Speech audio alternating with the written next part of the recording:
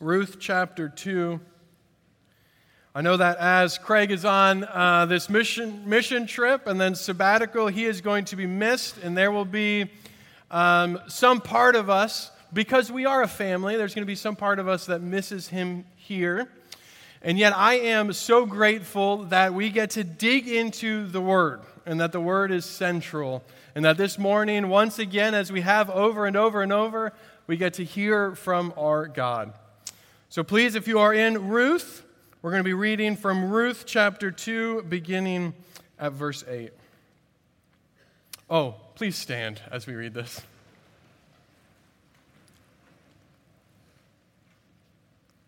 Then Boaz said to Ruth, "Now listen, my daughter.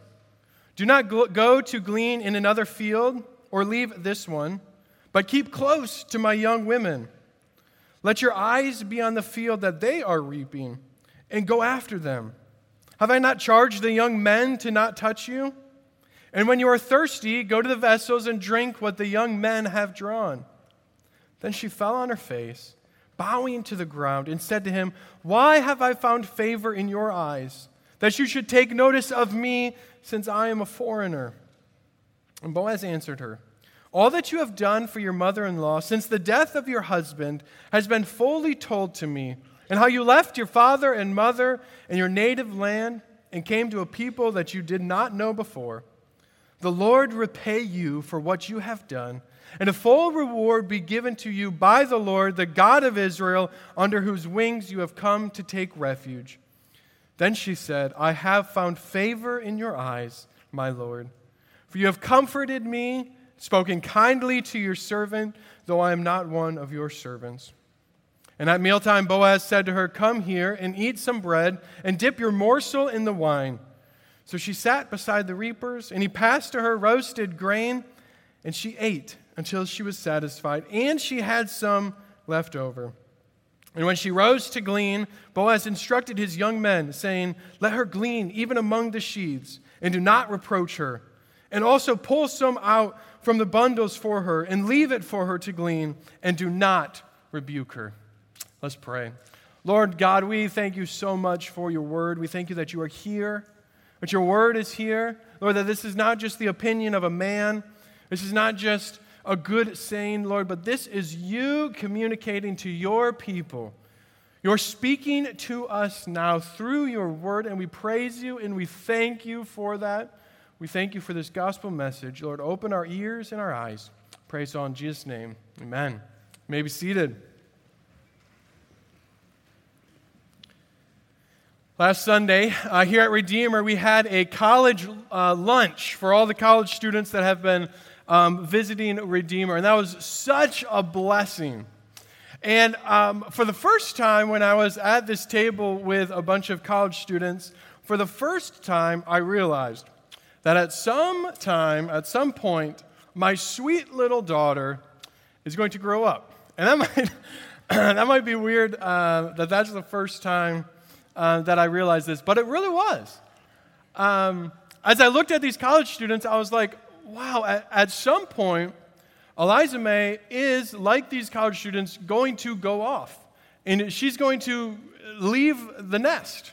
And I'm not going to be there to help her and to guide her. And I had so much sympathy for the parents of those college students there that they just, it was crazy to me. And I was telling those students, I was like, you're here, and you're in a place that you don't know, with so many unknown things, so many different things about what you're living and going through right now than you have gone through in your past. I was like, that is amazing that your parents just let you leave the house.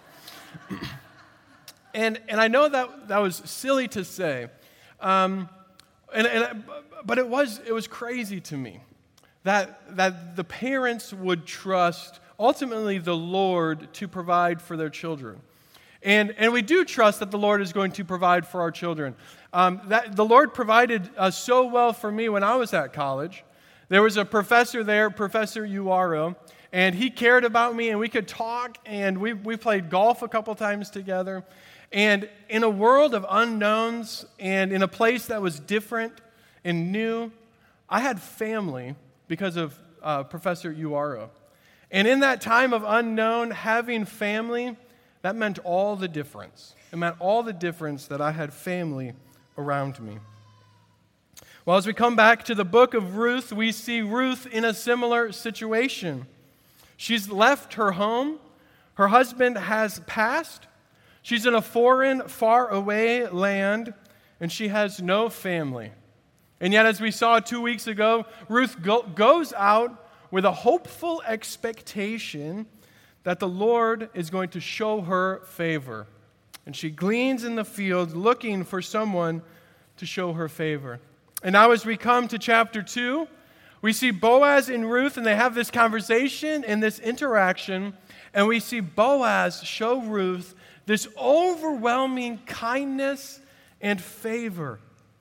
This morning we have 3 simple points. First, favor, feast, family. Favor, feast, family. The first point this morning is how Boaz shows Ruth favor. Ruth, again, is a needy widow and a foreigner. And Boaz comes to her and shows her favor in all the ways that she is needy. In every way that she is needy, he comes and fulfills that. And this is exactly what Ruth went out searching for. She went out expecting to find favor, and that's exactly what she finds. In verse 10, she says, "Why have I found favor in your eyes?" In verse 13, she says, "I have found favor." Ruth has found favor. And Boaz's favor of Ruth is overwhelming. In verse 8, he tells her, "Do not go to another field, but stay here. I will make sure that you are fully provided for. Just don't leave." Now, this might seem simple and insignificant, but this is powerful. I wonder if you've ever been at a friend's house or wherever else hanging out with friends, and you're packing up to leave, but your friend says, no, please don't leave. I've been having so much fun hanging out with you. Please stay. I want to make you dinner. Please continue to be in my presence. And that's exactly what Boaz says for Ruth. Stay.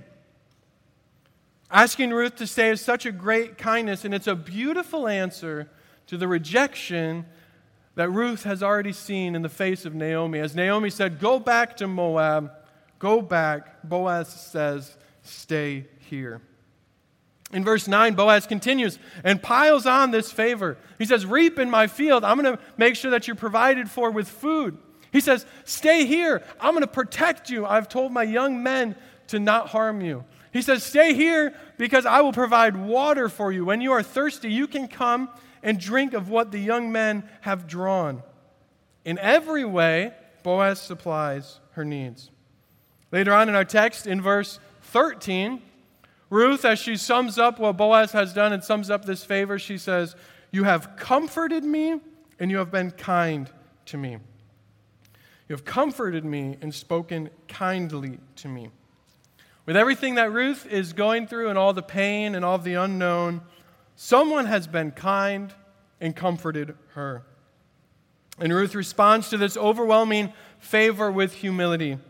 She says, "Why me? Why take notice of me?" She's a foreigner. She isn't even one of his servants. Ruth has nothing, but in every way and in every time, Boaz shows her favor. But that's not all that Boaz does for Ruth. Boaz also brings her into this meal, and that's our second point, this feast. In verse 14, Boaz brings Ruth into this midday feast. He tells her to eat some bread and take some of that bread and dip it in the wine. She sits beside the reapers. She eats some roasted grain. Again, if you put yourself in the shoes of Ruth, a foreigner with no family around, she is welcomed in and welcomed into a family meal.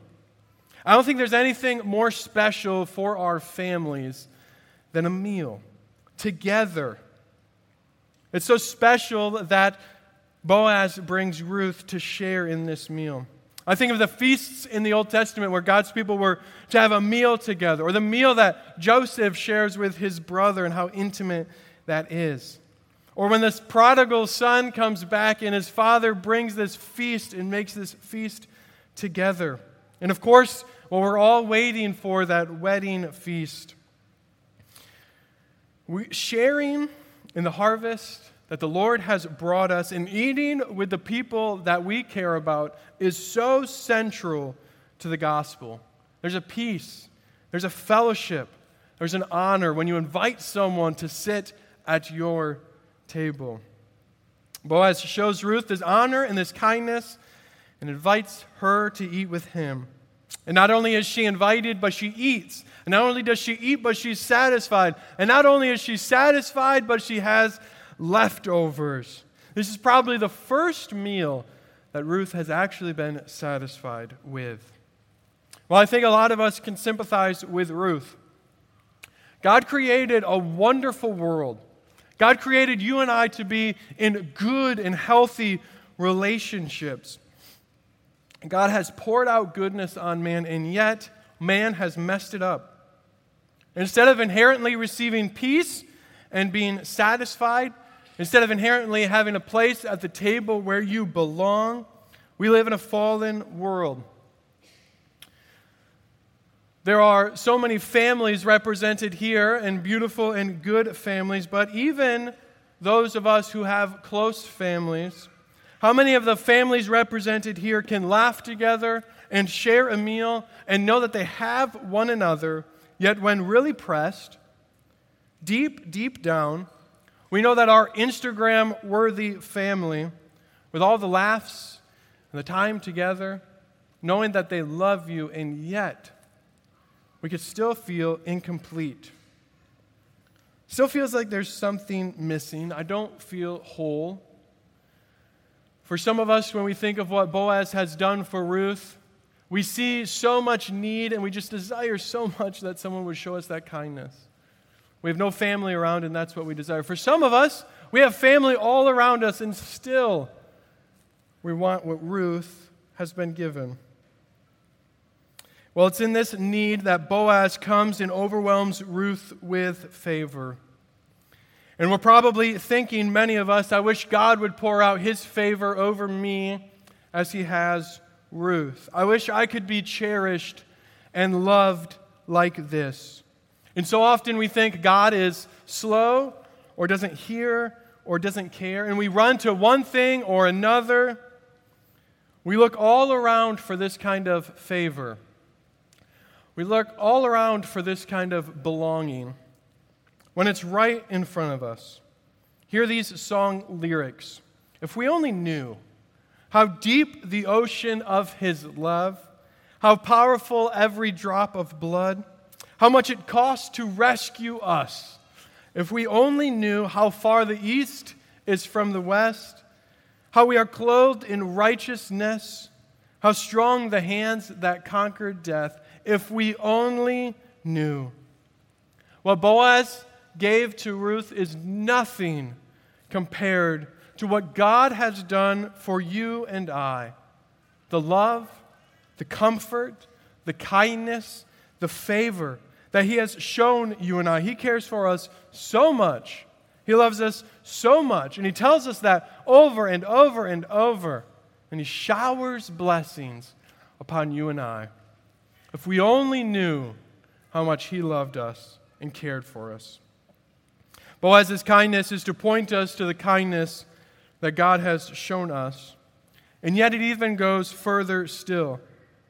There's a question that we haven't answered yet. And this question is central to this interaction between Ruth and Boaz. Ruth asks, why? Why does Boaz show Ruth all of this favor? What's so special about Ruth? Does he treat every foreign widow the same way that he treated Ruth? And this brings us to our third and final point. Boaz shows her this favor and brings her into this feast, not because Boaz is treating Ruth just as if she was family, but he gives her this favor and brings her into this feast because Ruth is family. Because Ruth is family. Boaz treats Ruth like his daughter because by extension, she is. That's how our text begins in verse 8. He says, my daughter. And then he provides for her, shows her kindness, comforts her, brings her into the family table, shows her honor and respect, all because Boaz knows who Ruth is. Boaz knew that she was some kind of niece to him. And so he addresses her appropriately when he says, "My daughter." This foreign widow, who lacked so much and yet went out with this hopeful expectation, trusting God, looking for favor, just so happened to find family. She comes to Boaz, Boaz's field, and as Boaz sees this young lady in his field, his interest peaks. And he says, whose young woman is that?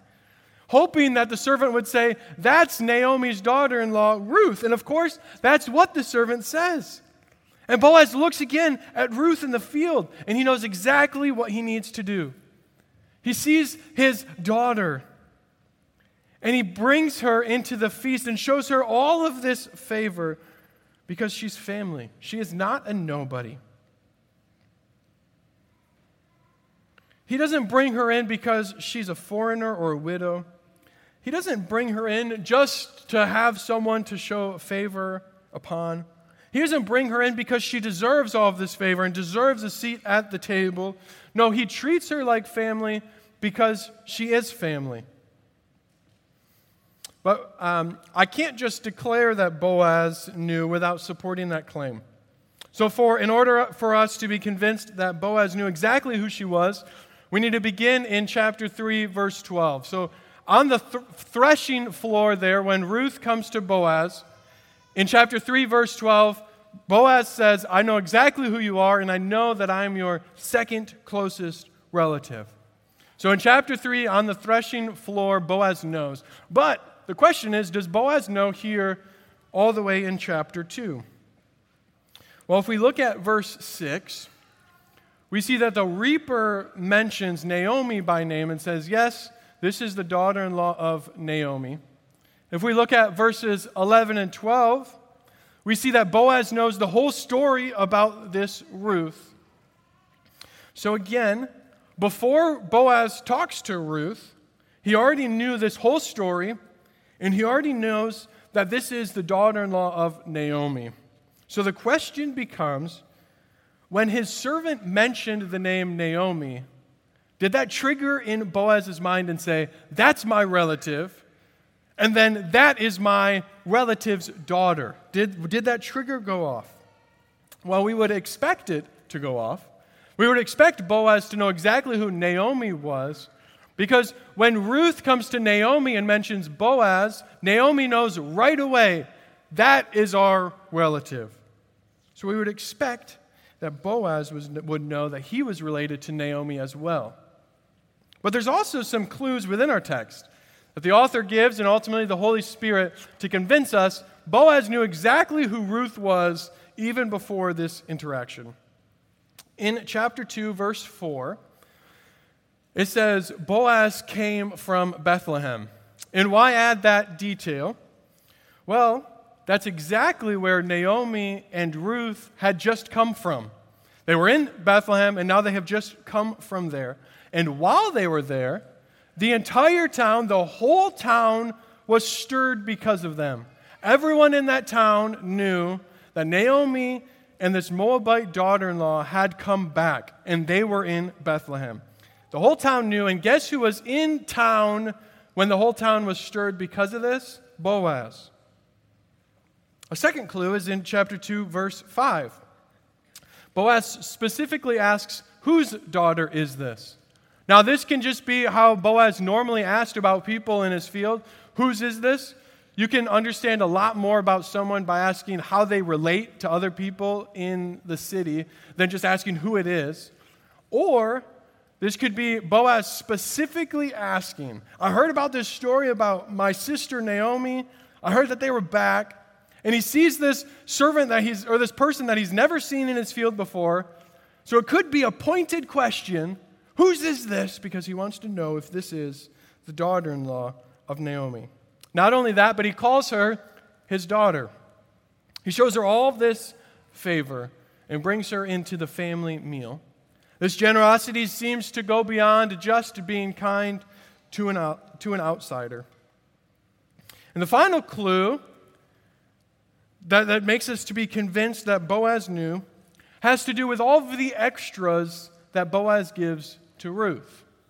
So after Ruth is satisfied with the meal in verse 15, before that, when she's satisfied with the meal and has leftovers, and when Boaz tells his young men in verses 15 to 16 to let her glean among the sheaves and even pull out grain from the bundle, I believe that's a clue to say that Boaz knew exactly who Ruth was.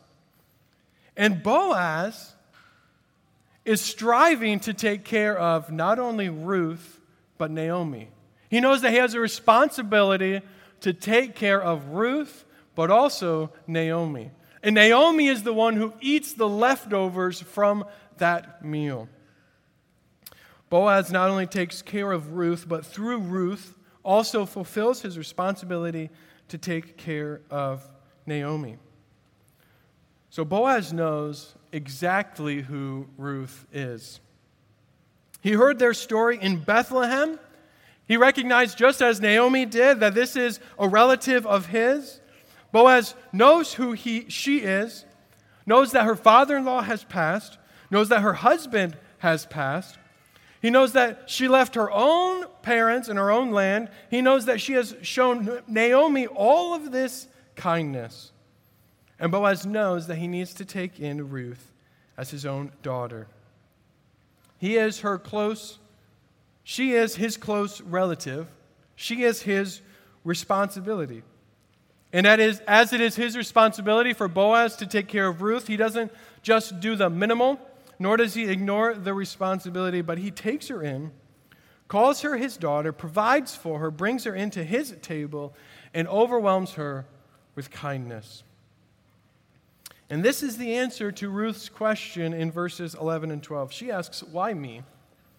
And Boaz answers her and says that he has done all of this because of what she has done for Naomi, his sister. And again, that's not literally his sister, but by extension, she is. Ruth cared for Boaz's close family member. You cared for my sister when her husband had died, when her sons had died. You clung to my sister. With everything that she was going through, you, Ruth, have been kind to Naomi. And because of all that she has done for his family, now he asks that the Lord would bless Ruth, that she would be repaid, that she would be given a full reward for all that she has done by the Lord, the God of Israel, under whose wings she has taken refuge. He says, I know all of this that you have done for my sister. And I hope, and I pray, and I ask the Lord that he has, and I hope that he has brought you here that he might repay you through me blessing you. He asks that the Lord would bless her, and Boaz knows that he is the one to be the instrument in the Lord's hands to bless Ruth. So Boaz's favor, an overwhelming kindness to Ruth, was not arbitrary. It's not arbitrary. It was because she's family. And that doesn't make the kindness less. It actually makes the kindness all the more special. As Ruth will look back on this conversation that she had with Boaz, as she later learns that Boaz is her family redeemer, she will know that the kindness that he showed her was less based on what she had done. It wasn't based on her looks. It wasn't based on Boaz's random mood. Boaz's kindness was based on something that was true and something that will never cease to be true. So the next day, if Ruth wakes up or if she sins or messes up, or if in years later her beauty wanes with age, or if Boaz wakes up one day just in a different mood, she doesn't have to fear. This favor and this feast will always be hers. These blessings will always be hers because it doesn't depend on her, nor on chance, nor on a random mood of some person. All of this depends on her relationship to her elder brother. It depends on something outside of herself, something that is unshakably true about who she is. Are you in the family? Are you a part of God's family? Or are you an outsider and a foreigner? Well, all of us are born foreign hostiles. And yet, we, like Ruth, all of us are invited into the family. Jesus sent out his word and he calls the entire world to come. And he invites the entire world to come to this wedding feast. And he calls you this morning to acknowledge your need to turn away from your sins and your evil ways and to trust in Jesus Christ alone. It's an invitation for all those who are not of the family of God this morning. Take this invitation. Be brought into the family and be ready with open arms to receive all the blessing that God pours out upon his children. And Jesus not only calls out this morning to the outsider to welcome them in, but he calls out to his people this morning. He calls out to you and says, "My daughter, my son."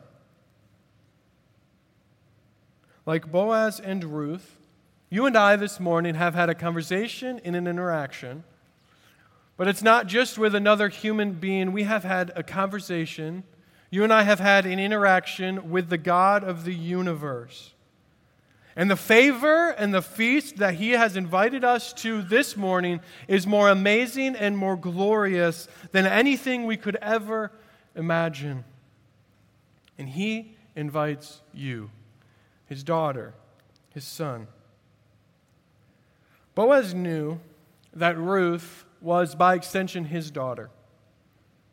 Yet, Ruth does not relate to Boaz as family. She calls herself a foreigner. She calls herself a servant. So often, you and I, we cannot fathom the truth that we are the dearly beloved children of God. We often think of God as more of our master or maybe a distant uncle. We're so slow to grasp God's love for us and his disposition towards his children.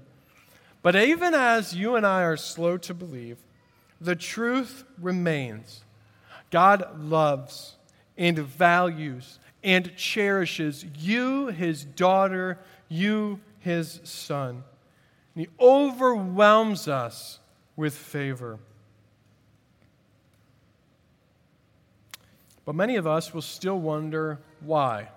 Why me? Just like Ruth, why does God show me this kind of favor and kindness? Especially because you and I haven't done anything like Ruth did. Ruth joined herself to Naomi, clung to Naomi. And that was the good thing that Boaz saw and said, "Yes, you've done this for my family. Now I'm going to do this and bless you." But you and I, we haven't joined ourselves to someone so that we can be brought into the family, as Ruth joined herself to Naomi. We haven't joined ourselves to someone. But the good news of the gospel this morning is that someone else has joined himself to us. Jesus Christ has joined himself to us. He has perfectly fulfilled the law. He is the perfect Son of God. He deserves this full reward.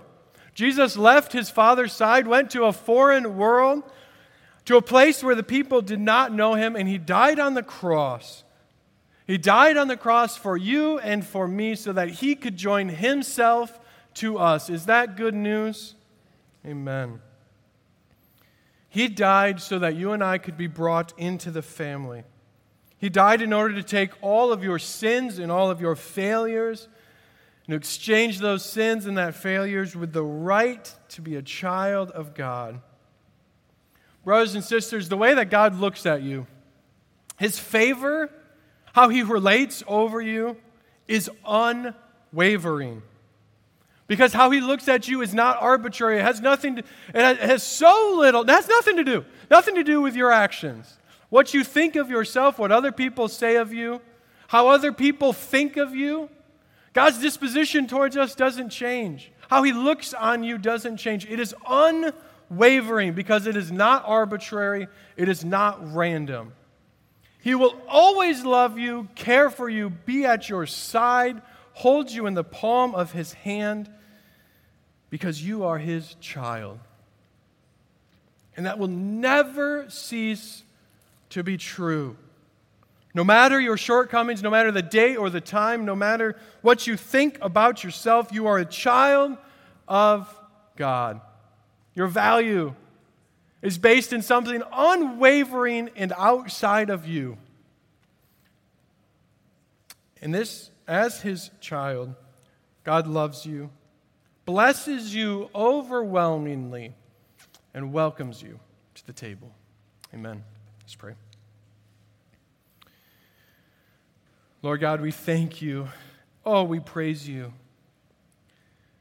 That, Lord, as aliens, foreigners, needy, weak, sinful, hostile to you, doing no good in and of ourselves, having no desire to cling to Jesus in and of ourselves, yet you looked upon us.